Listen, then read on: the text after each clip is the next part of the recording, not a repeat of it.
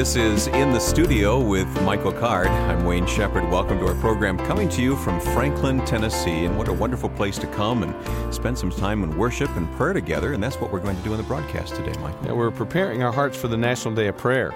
So we have some.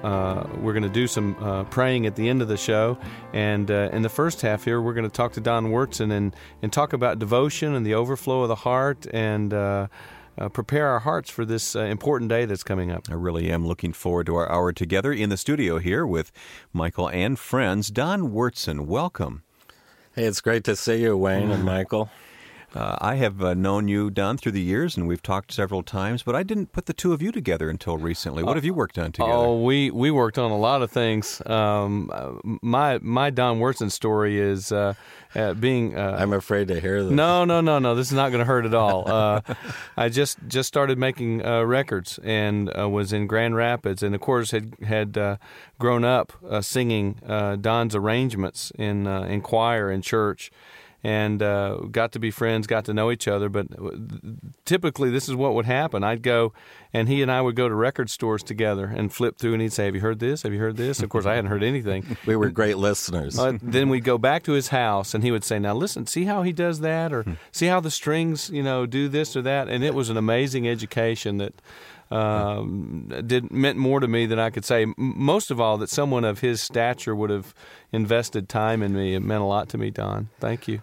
Well, I remember working on those lullaby projects with you. Sleep Sound in Jesus. It was such a serene and beautiful. Yeah, it's been so popular with you people used through the years. hammer and dulcimer, I think, and recorders, and I got to write like string quartets. Yeah. And I don't know that anybody's ever done that quite that way in the Christian music field. We had a blast. Don, one of your books you've written is on the Psalms. A musician looks at the Psalms. That's on my desk at home. I'll pick that up from time to time just for devotional reading. That's very rich. Thanks for asking about that. It's actually being reprinted this year by Broadman Holman. I didn't know that. And I've just written some new essays on worship and music to go with my commentary on the Psalms, which is really a daily devotional for every day of the year based on all 150 Psalms. Michael, it was really an ambitious project. That is. It took me like 3 years to write it, like working every day on it. Well, we've got Don Wurtson sitting right at the piano here in the studio. It's scary, isn't it? It seems like such a waste not to hear that this man play the piano. Don, you want to play just a little something for us here?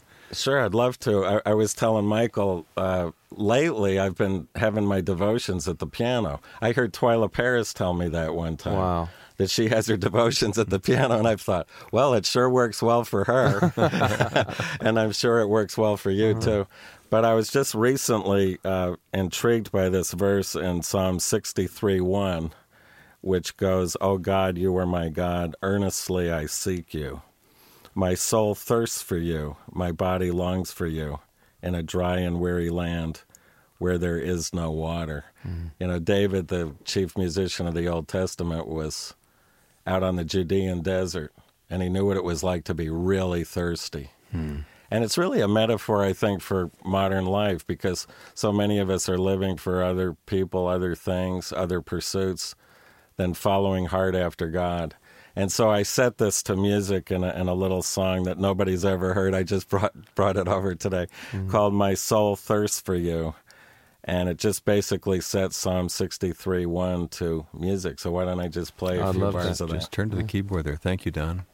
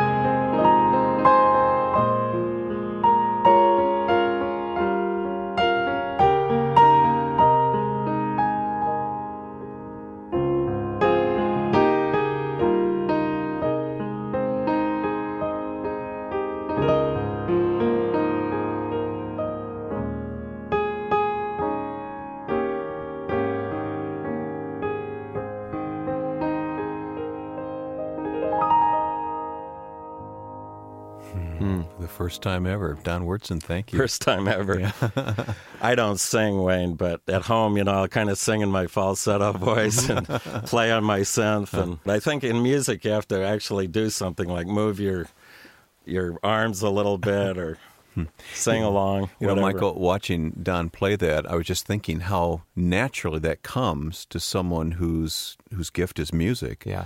And how naturally worship goes hand in hand with that gift. But that really ought to be what characterizes our worship in life. The fact that it goes hand in hand with who we are. Yeah, absolutely. And so for everyone, it's not going to be composing a new melody. For some people, it may be a mercy gift. It may be gardening. For my wife, I think it's gardening. That's almost worship for her.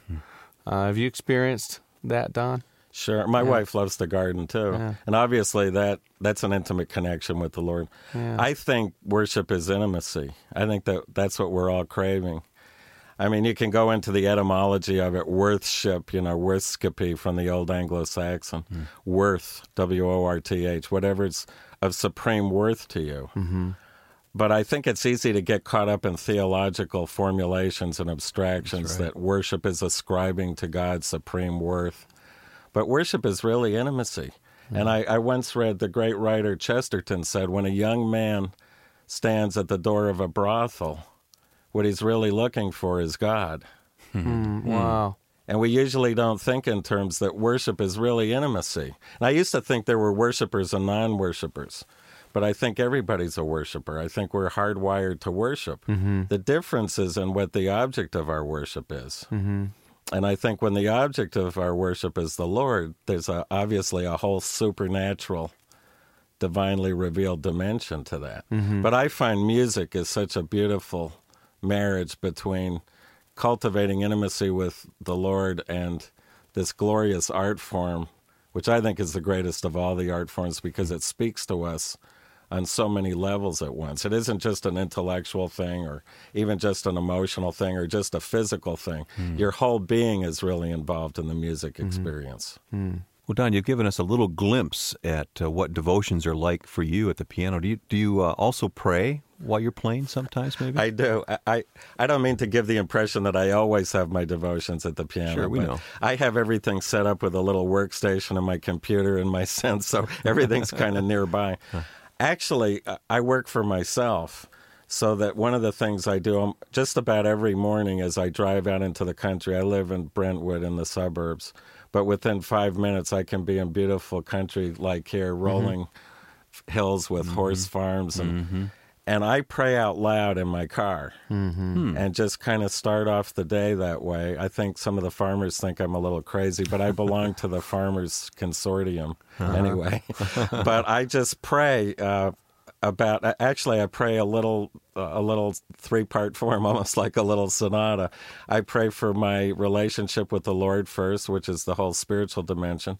And then I pray for my domestic relationships, my family and my wife and my kids and my grandkids, and extending from that to my extended family and my friends. And then I pray about my work, which is my vocational thing.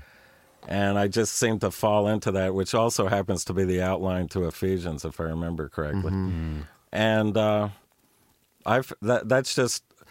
find it very helpful to be looking at beautiful scenery and nature while I'm praying. Yeah.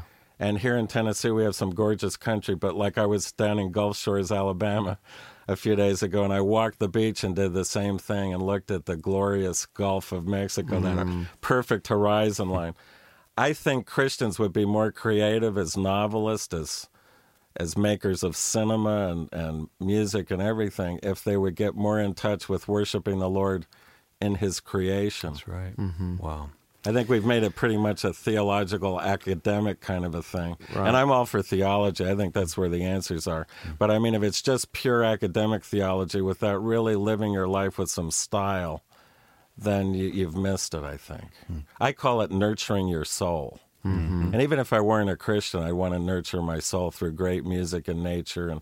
But I think it's sad that Christians who really have this relationship with Christ often neglect nature and art and music and great literature, et cetera, et cetera. Yeah, we who have such an amazing connection to nature, don't use that as a vehicle for praising Him when the Bible clearly makes that connection. The heavens declare the glory of God, that sort of thing. The earth is full of His glory. Yeah. What is that, Psalm 19, I think? 91 is one of them. 91, yeah. Yeah. And Romans 1, Paul picks that up, too, about the creation. But the Psalms are just loaded with allusions to nature and also to great emotion, there are far more laments in the Psalms, real outpourings of depression and discouragement and despair than there are passages about praise. And in my book, I talk about the praise being like the diamond that's showcased against the black velvet curtain of all this despair and everything. Mm-hmm. Yeah, you were right. That is Psalm 19. I should have known better than to say, there's my dyslexia. I thought it was Psalm 91, but it was 19. Well, remember, Michael, dyslexics have more enough. Well, we are coming up on the National Day of Prayer, so it's appropriate that we would have this conversation here today. And as we said earlier, we're looking to spend some time in prayer right here in the studio in the second half of the program today. Don, you have, I'm not sure what the word is, you have led us, You've helped us, facilitated us in worship for so many years with so many wonderful melodies. And one that is incredible is Finally Home. How many times have we heard Finally Home through the years? Well, I wish we heard more hymns about, not hymns, but more sermons about heaven. We don't hear a lot about it for some reason anymore. But that song, I wrote at Dr. Criswell's house in Dallas. He was that great Southern Baptist preacher. Who recently went to be with the Lord. And it was sung at his funeral. But it's really a song about heaven. And I think, the key to living life is to learn how to face your own death, because the Lord is not only the key to life, but He's the key to death. As I know, Michael, you've shared with me about your professor, Dr. Lane. Didn't he call you and say, I want to teach you how a righteous man dies? Yeah. Well, I think there's a lot of wisdom in that. And this song pictures heaven this way, but just think of stepping on shore and finding it heaven, of touching a hand and finding it God's, of breathing new air and finding it celestial, of waking up in glory and finding it home. I find when I'm traveling, I'll wake up and I don't know where I am. And I think what that song says is that when you finally get there, you're going to feel at home for the first time. We know the words so well. Would you play it for us here, Love Don? to. Finally Home, Don Wurtzen in the studio.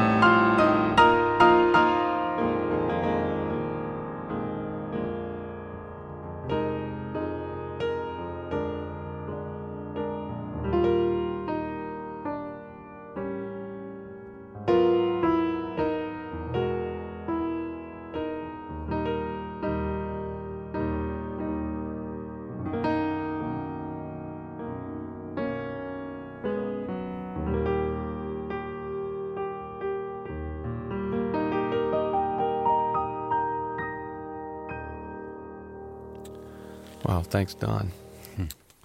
When thinking about the two themes we've been talking about, heaven and worship, I think there's one scene that comes to mind from Scripture. We were talking about it earlier, and how it is a choral moment. Only it's a pretty Revelation 5. Yeah, it's a pretty big choir. Well, I hate to see churches get rid of their choirs because I think they're one of God's favorite groups. And that choir in Revelation 5 is millions upon millions of angels joining the saints. And that's future. That's not even contemporary. Yeah. That's ahead of us. That's as contemporary as you get, isn't it? Yeah, right. Absolutely. Yeah, and until you said that, I had never thought about that moment really being a choral moment. Well, I'm not really against worship teams or anything. I don't want to mislead people. No. But I just think we should use all these things because they're like colors on a palette. Yeah. You know, you've got choirs and worship teams and synths and acoustic pianos like your lovely piano here. You know, you don't say, well, I'm going to go all into synths and get duct tape and flashing lights and and forget the acoustic instruments. But so often the church just kind of gets out of balance. And where I come from, where I was born in New York, we call that, you know, the latest shtick. You know, what's the latest thing coming down? What's the next big thing? Yeah, and too often it's what's the word? It's imitative of what's going on in the world. And reactive. Too. Yeah. But you blended together finally home with "Worthy is the Lamb," and Michael, you referred to that in Revelation. Let's turn to that, where that comes from in Revelation. Well, why don't we turn to Revelation 5 and read that passage, and then Don can reprise for us the melody that he wrote based on this text. Please, sounds is like that a good okay, idea. Don? Sure, I'd love to. Will you read it, Mike? Yeah. I'll start with verse 11. This is the choir. This is the outline of the choir that he referred to earlier. Then I looked and heard the voice of many angels, numbering thousands upon thousands and 10,000 times 10,000. They encircled the throne and the living creatures and the elders. In a loud voice they sang, "Worthy is the Lamb who was slain to receive power and wealth and wisdom and strength and honor and praise and glory." And here's the rest of the choir. And I heard every creature in heaven and on earth and under the earth and on the sea and all that is in them singing, "To him who sits on the throne and to the Lamb be praise and honor and glory and power forever and ever." Worthy is the Lamb.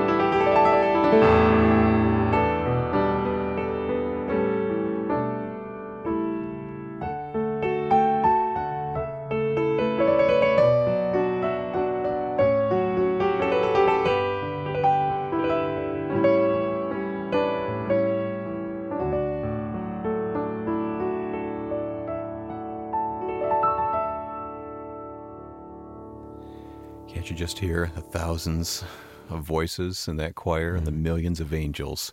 Worthy is the Lamb that was slain. Don Wurtson, thank you for being with us in the studio and leading us in worship. And we're going to spend some time in prayer on the program today. I thought that was the perfect introduction. It's wonderful to be with you all.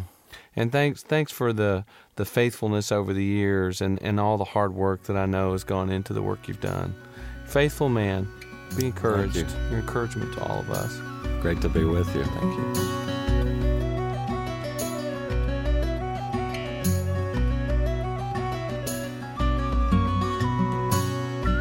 Michael, we'll be moving into a time of prayer in just a few moments with our guests here in the studio.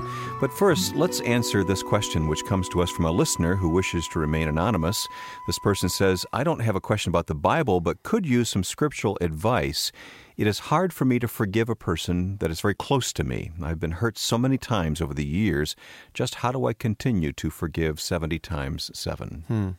Well, that is a question about the Bible, though. They said they don't have a biblical question, but that's what Scripture is all about. I mean, ultimately is, where can forgiveness be found, whether it's forgiveness for ourselves or the ability to forgive other people. True. And the context of that, we found, was it what, Matthew 7? Matthew 18. Verses 21 and 22, Peter came to him and asked, Lord, how often should I forgive someone who sins against me? 7 times? Yeah. And no, Jesus replied, 70 times 7. Where was the 7 times coming from in Peter's mind? Well, I think that was a rabbinic sort of, in common usage in Judaism. Okay. You're required to forgive this many times. Okay. And Jesus said, 10 times and more. Is Yeah, what he's essentially, Jesus says there's no limit, But I think the real passage that sheds light on this is the Luke 7 passage when Jesus is in the home of the Pharisees. And I think this is close to the perfect answer to the question as you can come. Let me just read that passage. Mm-hmm. Now, one of the Pharisees invited Jesus to have dinner with him. So he went to the Pharisee's house and reclined at the table. When a woman who had lived a sinful life in that town learned that Jesus was eating at the Pharisee's house, she brought an alabaster jar of perfume, and as she stood behind him at his feet weeping, she began to wet his feet with her tears. Then she wiped them with her hair, kissed them, and poured perfume on them. When the Pharisee who had invited him saw this, he said to himself, if this man were a prophet, he would know who's touching him and what kind of woman she is, that she is a sinner. Jesus answered him, Simon, I have something to tell you. Tell me, teacher, he said. 2 men owed money to a certain moneylender. One owed him 500 denarii, the other 50. Neither of them had the money to pay him back, so he canceled the debts of both. Now which of them will love him more? Simon replied, I suppose the one who had the bigger debt canceled. You have judged correctly, Jesus said, which is a very rabbinic thing to say. Then he turned toward the woman and said to Simon, and I love this, do you see this woman? I came into your house. You did not give me any water for my feet, which is a horrible sort of violation of etiquette. But she wet my feet with her tears and wiped them with her hair. You did not give me a kiss, but this woman from the time I entered has not stopped kissing my feet. You did not put oil on my head, but she's poured perfume on my feet. Therefore, I tell you, her sins, her many sins, have been forgiven, for she loved much. And here's the principle right here. But he who has been forgiven little loves little. Now, I think when someone asks, "Gee, I'm really having trouble forgiving someone," especially like the person that sent the email, especially someone who's close to you, and oftentimes, we're in a situation where we know we're never going to hear "I'm sorry." There's never going to be that sort of, or you hear "I'm sorry" over and over again. Yeah, and don't really mean it. Yeah, and it means nothing, which is just as bad or perhaps worse. But I think the key is in this passage where Jesus reminds us that where our forgiveness comes from is a realization of how much we've been forgiven of. And you're only going to get that when you walk with Jesus. I mean, only in the light of who Jesus is and what he means are you going to realize the tremendous weight of sin that's been forgiven in your life. And that frees you up to forgive other people, whether they ever say they're sorry or whether they're ever going to change their lives or not. So that's what I would encourage the person who emailed us that really good question. Mm-hmm. Get in touch with how much you have been forgiven of by Jesus. Get in touch with Jesus, and that's where you find the strength or the grace to then turn and forgive someone else. Does that make sense? Yes, and it's kind of like taking up your cross daily, because this is something we're going to have to do every day to keep feeding on the Word, to be reminded how much we've been forgiven so that we can turn around and offer that forgiveness. Right, that's the only place that sort of forgiveness can come from. Well, Michael, the topic we've just talked about, forgiveness, once again leads right into an important aspect of prayer here in a few moments. I think it's the best thing to do to begin our times of prayer, asking for God to forgive us. Jesus says someone who's had a bath only needs to wash their feet from time to time. And he says that we're clean because of his word. I mean, we're forgiven. We stand before God with the righteousness of Christ, yes. But I think through daily prayer, we invite Jesus to come and wash our feet with the water of his word. And it's only then that we're prepared to go before the Lord and spend that time with him, enjoy his presence, which really is what prayer and worship is all about.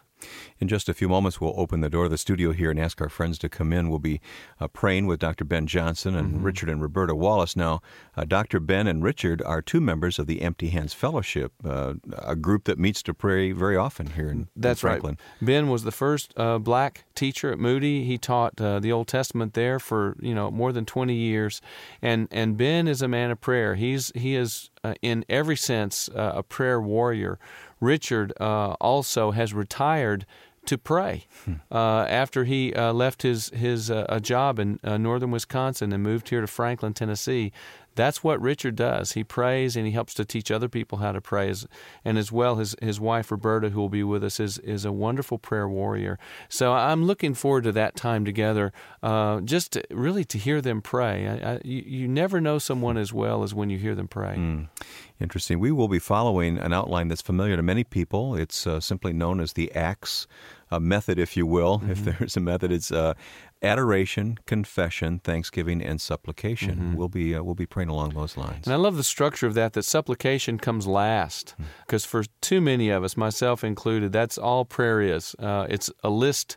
We go before God and we ask him for things.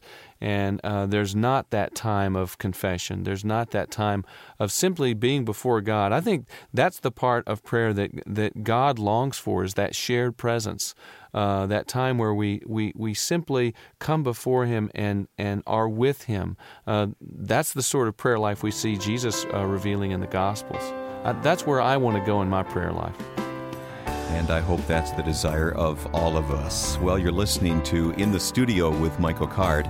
Coming up in the second half of the broadcast, we'll have an opportunity to practice some of the things we've talked about as we take the time to pray. Now, if you're not able to stay with us, you'll want to join us online for the audio archive to this week's program. We're easily found on the web at www.michaelcard.com. Online, you'll find out all about this broadcast and Michael's ministry. To get in touch with us with your Bible questions and prayer requests, send us your email. Our address is inthestudio@michaelcard.com. And after this break, it's time to pray in the studio here on the Moody Broadcasting Network.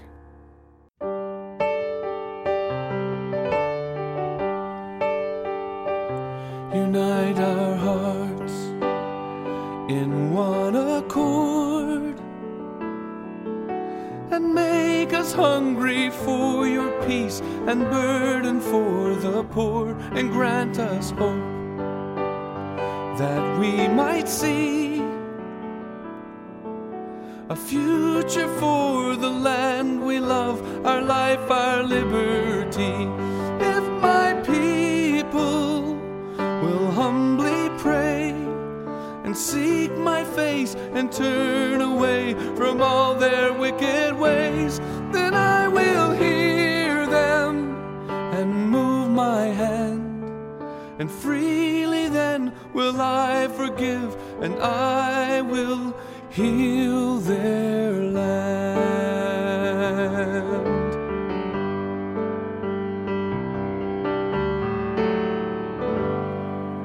Michael, I've always enjoyed that song, Heal Our Land. And we've talked a lot about prayer on the first half of the program today. Let's spend this half of the program actually in prayer together. Can we do that? Yeah, we could. And we have three of my closest friends and three of the greatest prayer warriors I know who are with us here in the studio. We want to invite them for a concert of prayer. They have been with us previously, but they are Dr. Ben Johnson and Richard and Roberta Wallace. So welcome to all of you. Let's just enter into a time of prayer. We're going to follow a simple outline. Many people call it the ACTS way, adoration, confession, thanksgiving, and supplication.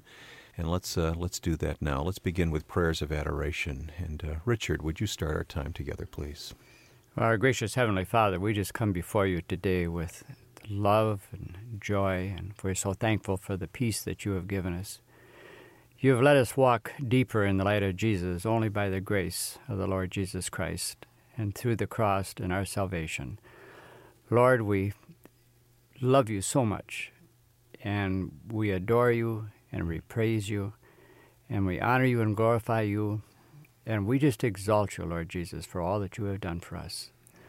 We are sinful creatures, but through the blood of Christ, we have been made pure. We just thank you in Jesus' name. Father, we come to you again. It's such a joy to know that we're in your presence. And in the name of your Son, our Lord and Savior, Jesus Christ, we come to you and we are accepted.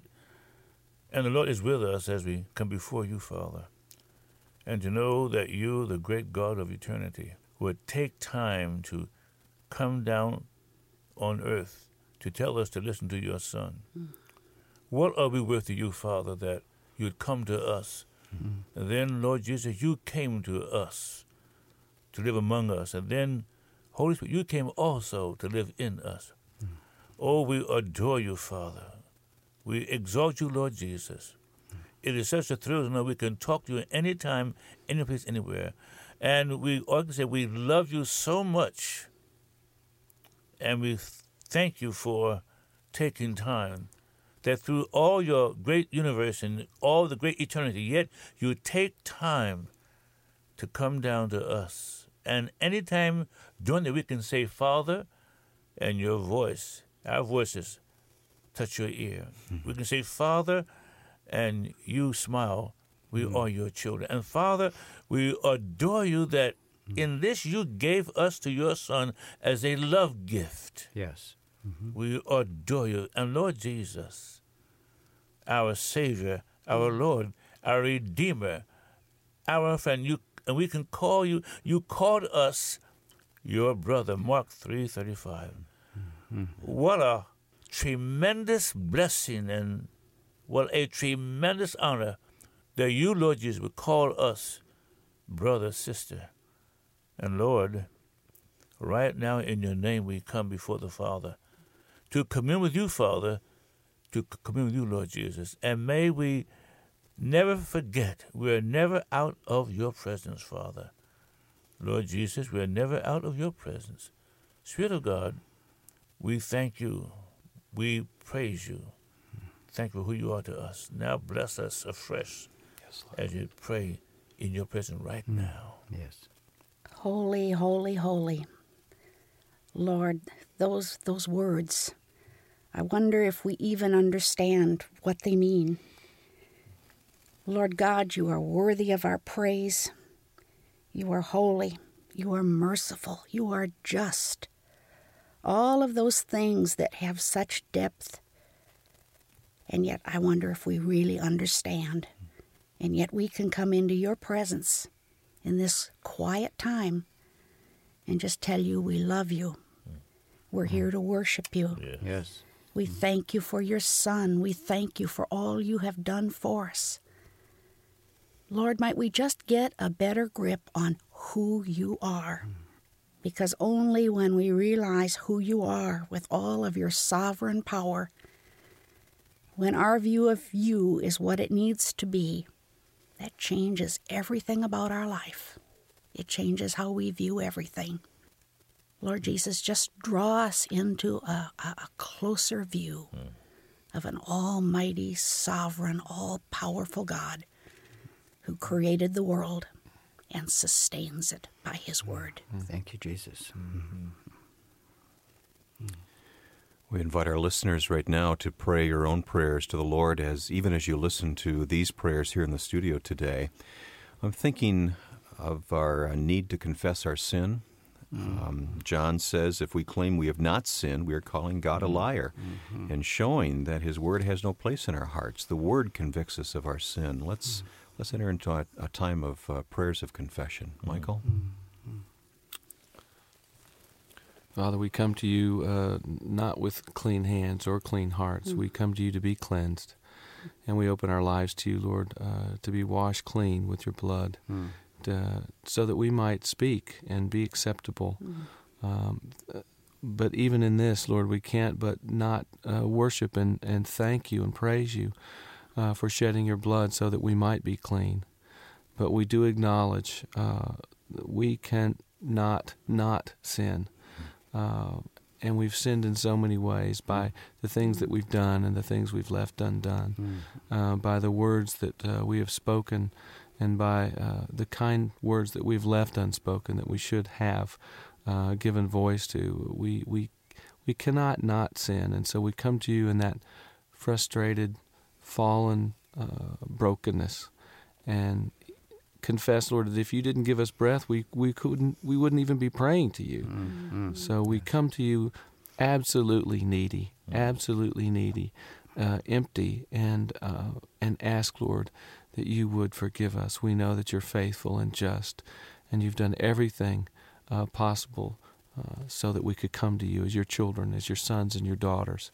And we ask that might happen now in this small room, and within so many small rooms and automobiles and places where these prayers are being heard, that you would prick our hearts, that we would become aware of our sinfulness, so that we could be all the more grateful and all the more loving for having been forgiven so completely by you. Yes. Father, we thank you for giving us things to do, that we have been brought together through the Holy Spirit to be part of the body of Christ. And Father, we thank thee for giving us things to do in ministry and song and preaching and teaching, lecturing. But Father, I confess that because of the urgency, because of the need of people hurting, discouraged, despondent, we spend so much time in helping people. We cheat you, we rob you of your time. We set aside time to worship and to pray. And then, Lord, we steal that time to help someone else out because of such a need. But, oh, Father, we confess that we know that good is the worst enemy of best. Mm-hmm. And, Father, we confess that we have so much, we know that you care, we know that you know what's going on. Therefore, we kind of let it slip by, sometimes prayer, sometimes thanksgiving. And, Lord, you don't mind us, but you do want some communion. Mm-hmm. You don't mind us praying. You don't mind us preaching. But, Lord, when we rob you of communion with you, Father, with you, Lord Jesus, so we confess that this has happened so much, and help us afresh to be prompted by you, Holy Spirit, to cause us to take time, make time, keep time to commune with you, and then adding to it thanksgiving and to it with praise, sing songs of praise to you, and quote scripture to you about what you mean to us. And Father, many times we're going to make a whole day. We've helped folk, we've prayed for them, but haven't taken time with you. Oh, help us as your children to take time to be with our Father. Help us as laborers. Lord Jesus, give you some time of communion and fellowship. Oh, help us to stop robbing you, cheating you out of communion time. Lord, we thank you for your gracious forgiving us, your mercy, your compassion, your long-suffering with us. Mm-hmm. Father, we pray, Lord Jesus, in the name of thanksgiving. Yes. Amen. Amen. Mm-hmm. Mm-hmm. If we confess our sins, he is faithful, both faithful and just, to forgive us our sins and to cleanse us from all unrighteousness. Mm-hmm. Roberta, as we move into a time of supplication, actually this is a confession as well. We have a note from one of our listeners who asked for prayer, but he admits that he lived a life full of anger, and it cost him his marriage. Joe writes to us and asks us to pray for him. He says, "You probably think I'm crazy, but I'd like to ask you for prayer. I'm 54 years old.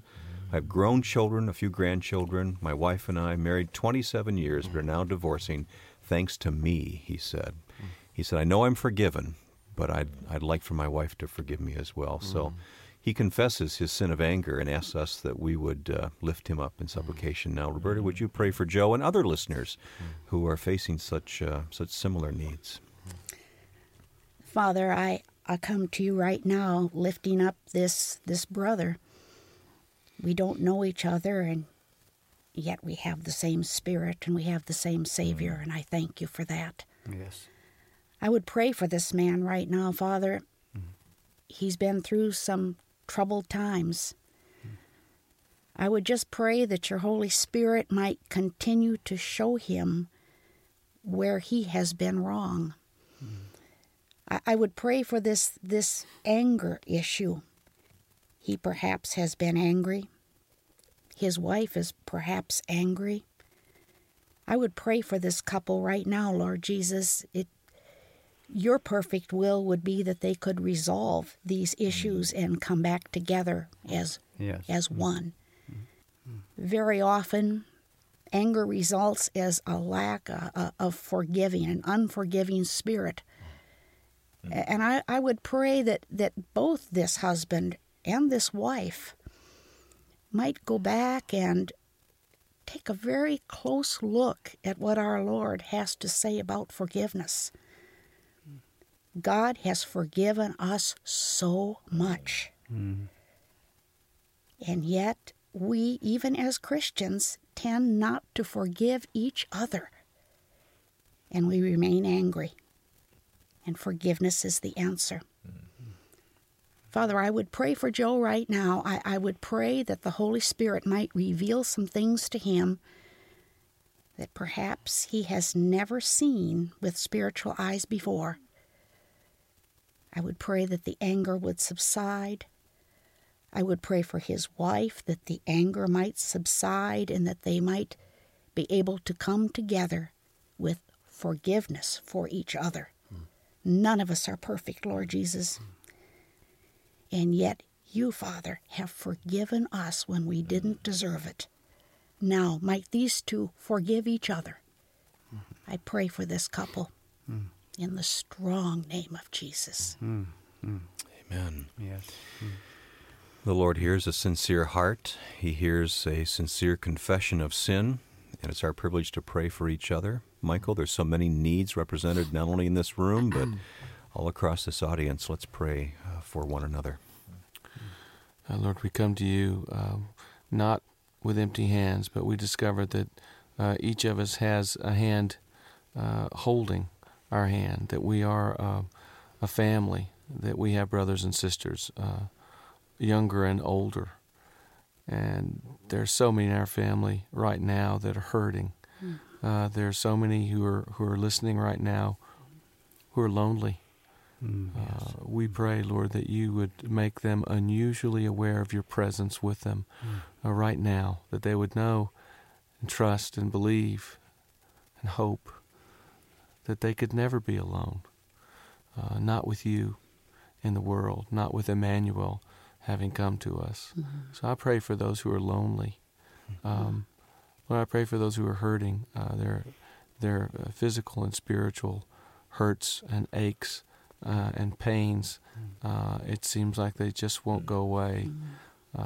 And we would pray, Lord, for your calming, healing, soothing Spirit to be applied upon the lives of many as we pray. And in my own life, Lord, I ask that you would encourage my heart, because so many times I get weary and begin to lose sight of you and looking at the waves and looking at reality. And I pray, Lord, that you would help us all, because we need you, we need each other. We are needy, fragile, broken people. And again, we just turn to you with gratitude and thanksgiving, because you're so good to us in healing and experiencing the woundedness and the pain with us. So, Lord, we just come to you with these many needs, and we lay them at your feet. Yes. We're so grateful that, Father, you're not limited by time and space, that you are there to hear our prayers whenever we offer them. And even though our time is limited here, Father, we just want to end our time in prayer about our thanksgiving for what you've done in our lives and what you will do. We offer these as prayers of thanksgiving, Father. Gracious Heavenly Father, we do humbly come before you and And God, you are the Father. You are the Jehovah Rophi, God the healer. As my brother in prayer has said, spiritual and physical needs and healing. We need extreme help from you, Lord, through the Holy Spirit that can reach us to another level of a spiritual healing. And we know that through the spiritual healing, the mental and physical healings kind of take care of themselves. So we just ask, Lord, that you touch the people that are needy. We touch the relationships, touch the marriages that need help. Let the brothers and sisters that are out there, Lord, really come to know you. Give themselves absolutely, totally to you, Lord. Let them walk in your light. Touch them now. Be with them. Heal them. Give them strength and courage and patience and the understanding of who you really are. In Jesus' name we pray. Father, we count it a blessing that you, the eternal God, in all of your greatness, the magnitude of the immensity of yourself as a person, would take time and have a listening ear for our cries to you here on earth. With the many, many millions praying at the same time throughout the earth, and you're dealing with those who are crying and in aches and pains, yet, Lord, we can take time and know that our prayers are not mixed up. Know that we individually are your precious, darling child, your precious daughter, your precious sons. And Father, it amazes us that Jesus is not ashamed to call us brethren, according to Hebrews 2:11. And then he tells us if we obey him, we are his brothers and his sisters. Lord, what an honor, what a dignity, what a royalty we have. And I think one day we're going to see, Lord Jesus, you face to face in your kingdom before your throne, saying, hallelujah, hallelujah, hallelujah. And Father, to think you would come all the way into our universe, into our solar system, into our galaxy, to tell us, listen to my son. That you didn't send an angel. You did not send you. You came yourself to talk to us. And then when the apostles were on the mount, you talked to them in a cloud. You came in a cloud that close. Father, what are we? That we would have the eternal God of eternity to come to us. Father, we are humbled to think that the eternal God would come to us personally. And Father, we thank thee for this time together in your presence. We, your children, you, our eternal Heavenly Father, Lord Jesus, you, our Redeemer, you, our reconciler. We thank you so much for allowing us to be in your presence, accepted and desired. What a joy to know that you wait for us to come to you. Oh God, may we not be slow in coming consciously to you in worship, in communion, in prayer, and in thanksgiving. Father, in your holy presence, Lord Jesus, in your magnificent, wonderful name, Spirit of God, in your prompting us, we thank you. We say hallelujah, hallelujah, amen. Amen. Well, thanks for joining us for this incredible time of prayer here in the studio with Michael Card and friends. And we'll close with a song from Michael here in just a moment. It's our prayer that today's studio session has prepared you for the coming celebration of the National Day of Prayer on Thursday, May 1st. We invite you to get in touch with us and let us know what you think of today's broadcast. You can send your comments, Bible questions, and prayer requests to inthestudio@michaelcard.com. And more information about this program can be easily found on the web at www.michaelcard.com. Now, if you'd like to go back and listen again to this broadcast, then go to our radio page for the audio archive. CD copies or printed transcripts of this or any In the Studio program are also available to order. And a complete listing of Michael's music and books can be found online. Just click for all the details when you stop by michaelcard.com. Our program engineer is Kenny Ferris, our producer Joe Carlson. I'm Wayne Shepherd. Thanks for being with us in the studio with Michael Card. And as we close today, this song from Michael called Grace Be With You All. Remember to love one another and do what is pleasing to Him.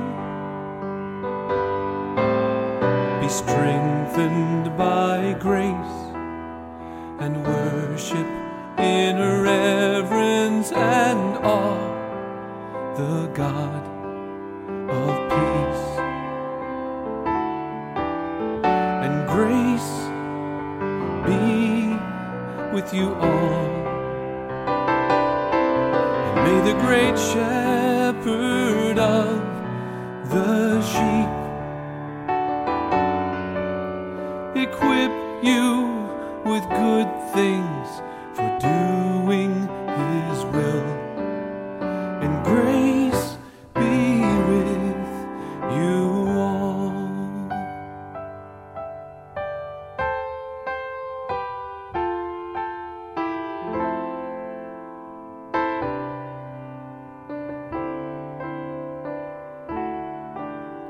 Forget not the sufferings of Jesus, and bear the disgrace that He bore, confessing His name, for Christ is the same yesterday